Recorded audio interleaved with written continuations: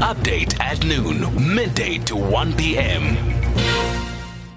So, staying with matters school-related concerns, South Africans and parents have been protesting outside Parktown Boys High here in Gauteng. And they've been protesting since the news of grade 8 learner Enoch Mpianzi, who drowned and died in a river during a school camp during that orientation activity at the Nyati Bush and River Breakaway in Brits in the Northwest Province took place on Wednesday last week. So, for more on this protest, we join on the line by Vanita Daniels, who's a concerned citizen, and she and other concerned people and parents have been protesting outside Parktown Boys High since the tragedy happened. Vanita, thanks so much for speaking to us this afternoon and welcome to Update at Noon.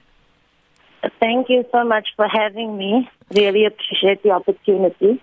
Vanita, please just tell us, firstly, the reaction of yourself and the other concerned citizens who have joined you for this picket in front of the school.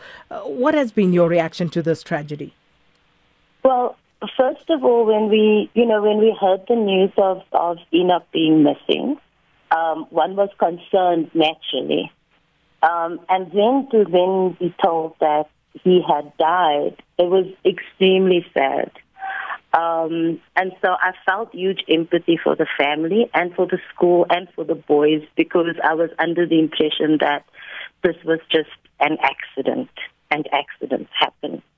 But then in the hours and the days after the story broke that he had passed, when we started reading and seeing news reports and comments on social media about being told to keep silent, there were no life jackets, and the school silence on the matter, then I started becoming angry.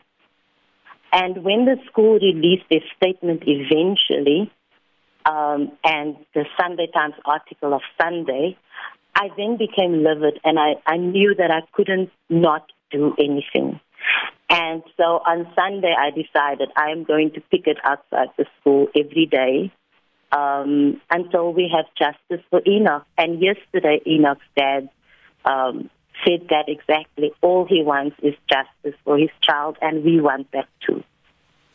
And having been posted outside the school, what's the mood, would you say, Vanita, at the school over these past few days? I think that the mood is very somber. Outside the school, there are a lot of flowers at the entrance of the school. Even today, while we were there picketing, there were people that came to lay down flowers. There were a few cars that passed us that hooted to show that, I'm assuming to show that they are in solidarity with us. There were boys that nodded when they saw our signs. Of course, we didn't have any direct interaction with the children or the parents, but I think the mood is extremely somber. And Vanita, how long will this protest go on for?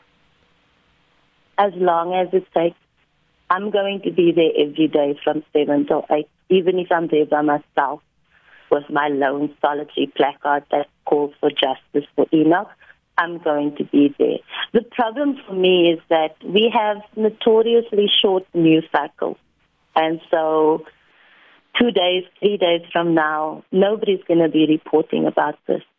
And that is what is sad, and that is what I want to prevent, because we cannot render Enoch invisible in his death.